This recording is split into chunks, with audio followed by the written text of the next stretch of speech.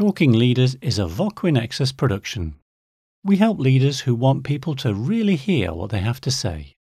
Okay, let's talk about the second V, which is vocal. And that's where you're actually getting onto the real speaking. That's how you sound.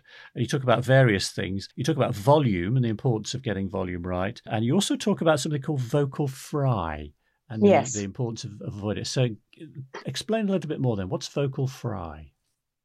How about a demonstration instead? As opposed to talking to you this way, what if I talk to you like this? And I just sort of creaked my way out. A lot of people will start, they take a breath and they're doing fine. And then they kind of trail off and they have this gravelly, creaky, crackly sound as they're talking. And it is something that's what's vocal fry. That's what's referred to as vocal fry. That it sounds like bacon sizzling in a frying pan. And it's what causes it physiologically is simply a lack of breath support. If you think about your voice box or your voice as being a car, your voice box or your larynx is your engine and the air is your gasoline. So if you don't have enough gas in your car, it's going to sputter along and die. So if you don't put enough air through your vocal cords, they don't have anything to vibrate on. The pistons can't fire, and this is what you get. And of course, when I do talk to you like that, what impression does it make? What do you think about me? It's difficult to actually form a positive impression. Let's put it that way. It really drives you to say, okay, this person sounds as though they didn't get enough sleep, or maybe they're not even invested in what they're saying. Right.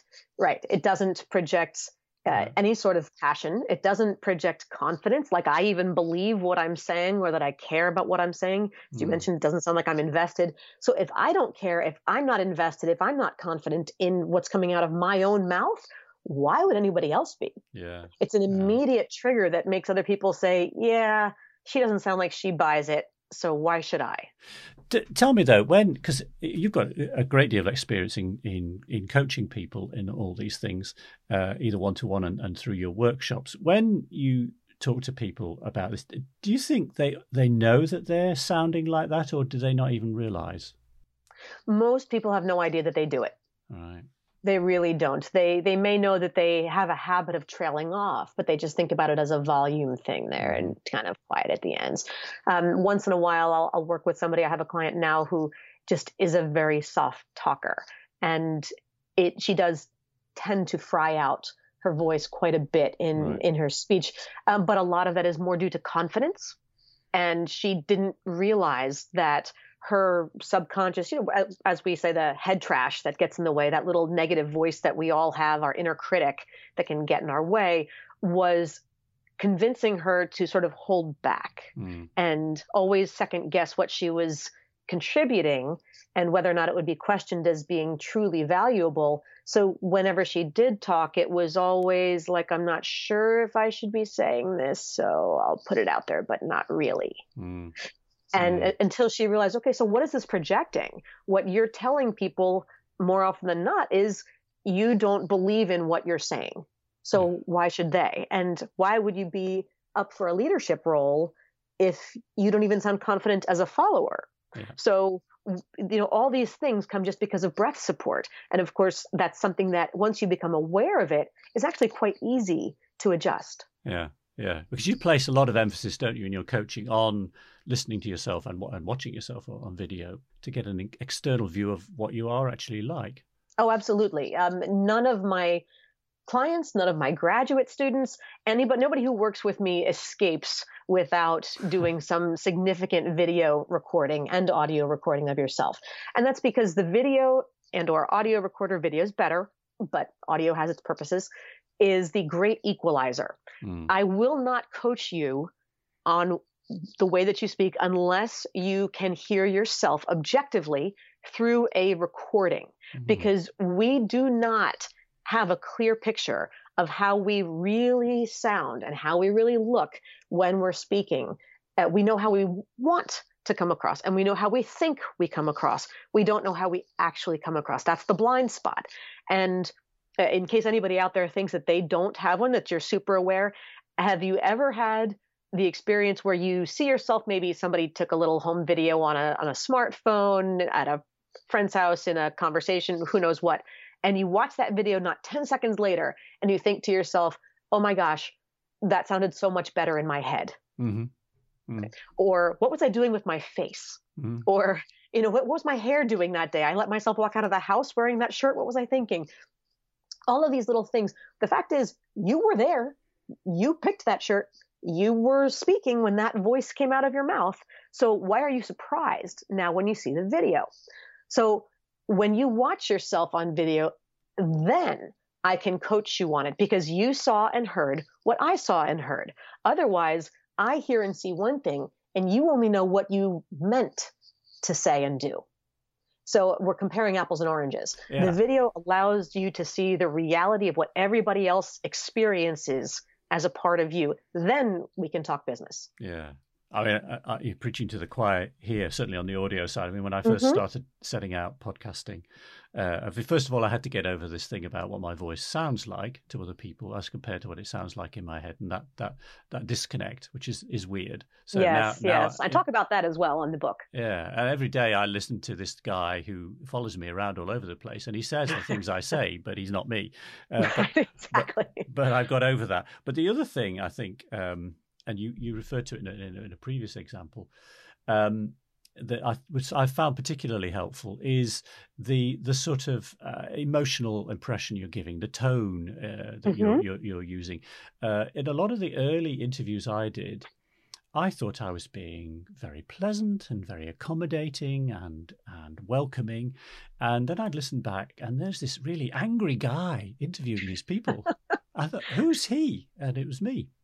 Right. And I'll admit it took me a little while, actually, doing several interviews and consciously thinking about it, to actually realize that I was portraying. So I must have been feeling it, I suppose, whether it was tension, but it was coming through, and it did make me seem a bit snappy. Yes. And yeah, the only way I found out was by listening and listening and listening. You have to. I mean, I've done trainings. Every year I do a training with a local seminary, and working with the young guys who are training for clergy, for life in the clergy, and they working with them on homiletics and on their sermonizing. So how to preach effectively. And I had one of the young guys this past fall, was very intellectual, very much sort of an in his head kind of a person. And he really felt like, well, it's not my place to tell people what to think and feel about God and about about the scriptural passage, but it's my job to sort of present the information to them and allow them to come up with it for themselves. And I kept saying, well, but you need to at least offer some food for thought on that. You can't just, we still need your personality to come through. We still need to see, are you passionate about this? Are you intrigued by this? Like, help me understand your connection with it. It's still up to me to make my own decisions, but I want to hear your take on it, which is why you're there as the leader. And he really resisted that. And then we did the video. And when he watched it, he realized he came across completely dead, flat, boring, right, monotonous, droning. Yeah. And I said, would you want to listen to this person speak from the pulpit? And he really said, no, okay, this was too much. Like what I thought in my head was coming across as peaceful and as interesting and as just open, really was completely disengaged. Yeah. No, good story. Thank you. Before we move on from vocal, the one thing I do want to hear you speak about is this whole thing of sort of like speech patterns, and it's probably best illustrated by the sort of notorious upspeak. Just talk to us a little bit about what you tell people around those kind of things. Well, don't do it. That would be the short version.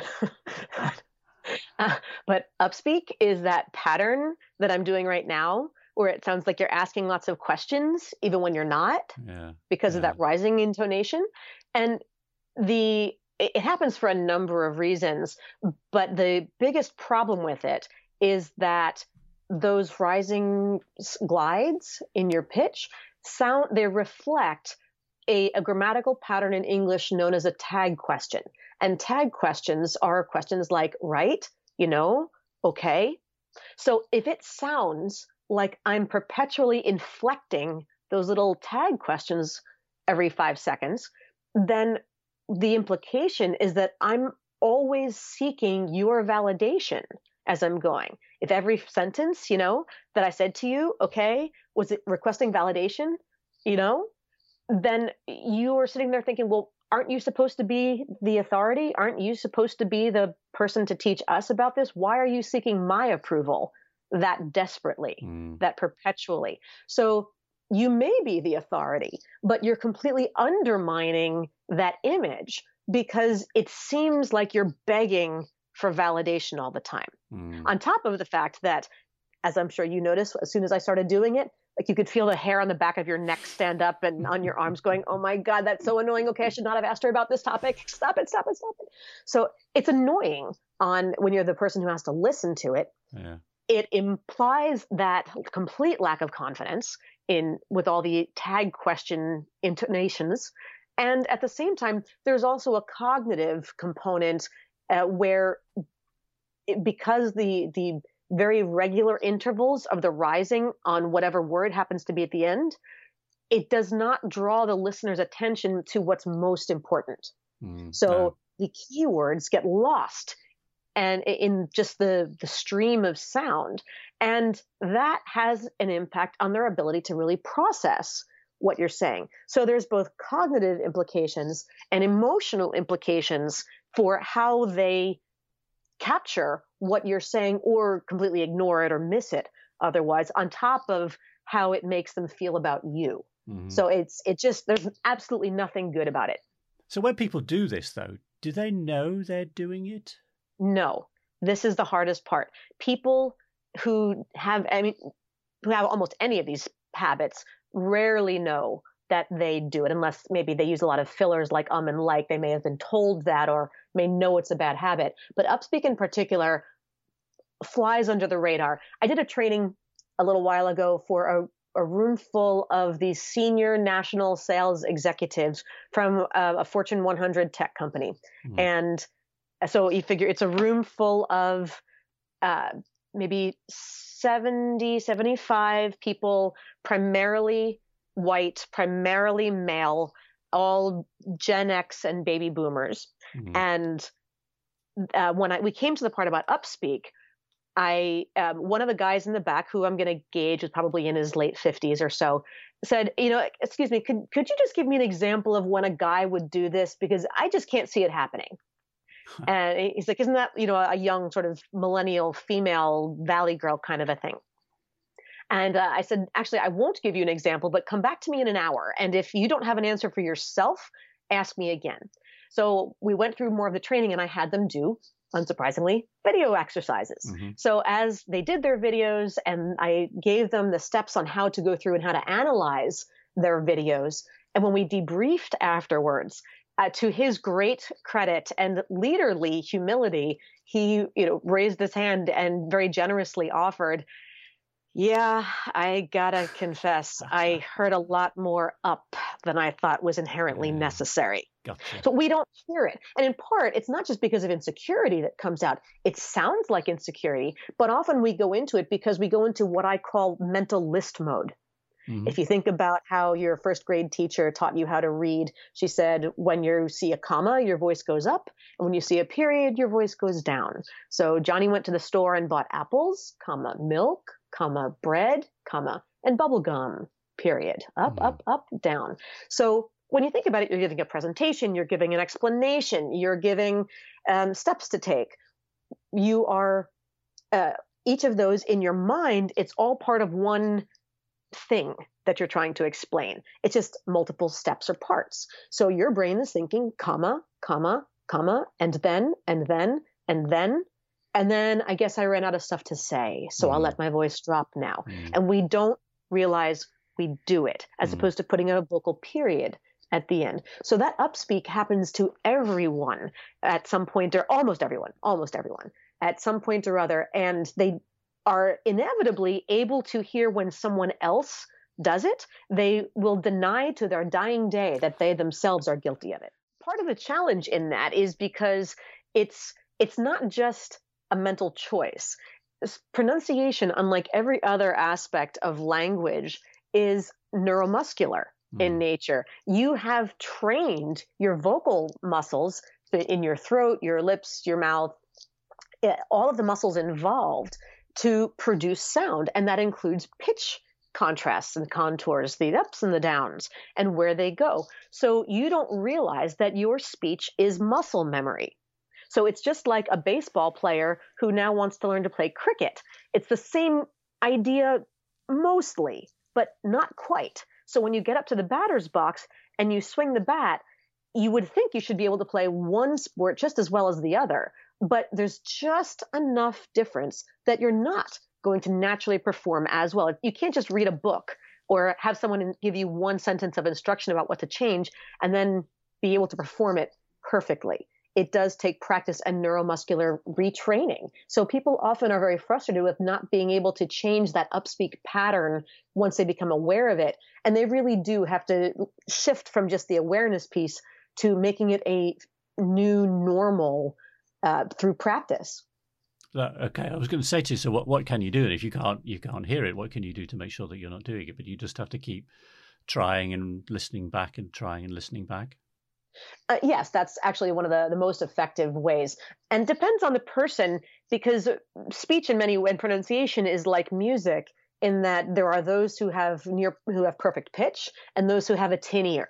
Couldn't carry a melody, couldn't carry a tune if it had a handle and a bucket. Yeah. And it's the same with upspeak. There are clients I work with where once I point it out to them, we'll start talking, and 10 seconds later they'll stop and they'll go, "Wait a minute, I'm doing it, aren't I? I just did this and I did this," and I'll look at them and nod and go, "Yes, exactly." And then so they're super sensitive where they can hear it as soon as it starts to come out of their mouth. Now we need to take it, another step further and get them to recognize how to not produce it and not just hear it as soon as it's already out. But that's certainly better than not hearing it once it's out. So it's all stages in progress. But yes, the recording is by far your best ability to be able to go back and say, "I did hear it again." And I have worked with people who do have that tone deaf issue where it becomes really difficult because they simply, even on a recording, have a hard time hearing it. Really? Wow. Yeah. Whoa. But it's like super, super musically tone deaf people. Huh. Another annoying aspect of the way sometimes people speak, and I come across this quite a lot when I'm interviewing people, is the umming and erring and the you knows and the did you get my drift? Is there anything that you could do to help people with that then, to help them eliminate those ums and ers and those fillers? Once again, recording is usually a good first step because they don't realize how often they say it. If you've got a recording, one of the things that you can do is to literally take a pencil and a piece of paper and just make a tally mark.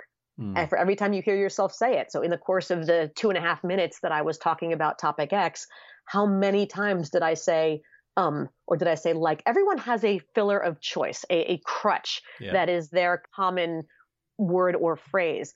And it may not be something as commonplace as or like or which everybody recognizes as fillers, but there are what I like to call educated fillers, which are words that are bigger, a little bit more intellectual sounding, that people pepper here and there throughout their speech, that is their way of filling in a gap without like what? Do you have an example? Like probably, basically, pretty much. Right. Actually, I just did a training with at a local university's startup business incubator. And I was doing some pitch coaching for a couple of days. And there was one guy who had this terrific business venture he was building. And I realized that his crutch word, and it's almost like when you're playing poker, this is what people will listen for because that's when I know you're bluffing. Right. When I hear the word basically come out. He was so polished on everything else that he said. But anytime the word basically prefaced something, it was his indicator that he was mostly confident, but not 100% sure what he was saying and hoping that we weren't going to question him on it and that we'd buy it anyway. Right. It's interesting you say that because I find that when I interview people, those fillers start to come out when somebody is they're not so sure of their ground. While there is the bluffing piece of it, there are others who have just created this habit that's so deeply ingrained that it has no correlation to their level of confidence. It's just it almost becomes like a stammer for some people. I worked with someone, a relatively high-level executive, a local organization, a local nonprofit, they wanted him to be able to go out and do a lot more conference presentations and fundraising, but they knew that they could not put him in front of a microphone because to the extent that he wasn't on script, his propensity to use the phrase, was so prolific that even in meetings, it got to the point where some of his coworkers would take bets in advance of the meeting on how many times he would say it, in the course of the meeting. They would take tally, and then they would not be paying attention to what he was contributing. They would just be making tally marks. And I believe the highest one that they had recorded that they told me about was about 47 times in under 5 minutes, which came out to less than one, every 6 seconds or so. That's insane. And of course, it was getting in his way. And when you have those kinds of bad habits, it can really be a career derailer unless you get them under control. And yet, probably if you spoke to him in the coffee break, he'd be fine. You wouldn't get them. It's just when he was in that sort of presentation mode that came out. That's the irony. It was not. That was his normal default setting. And it was something that was part of a family dynamic. Right. It was something that had been part of his environment from the time he was young. Everybody at home did it. A lot of his friends did it. It really was taking over for him. I don't know anybody else from his childhood to know to what extent it really infused their speech. But for him, it was a career. It did have the potential to be a career, at least limiter, if not derailer. So were you able to help him? Significantly, yeah. We reduced it by about 90%. Oh, excellent.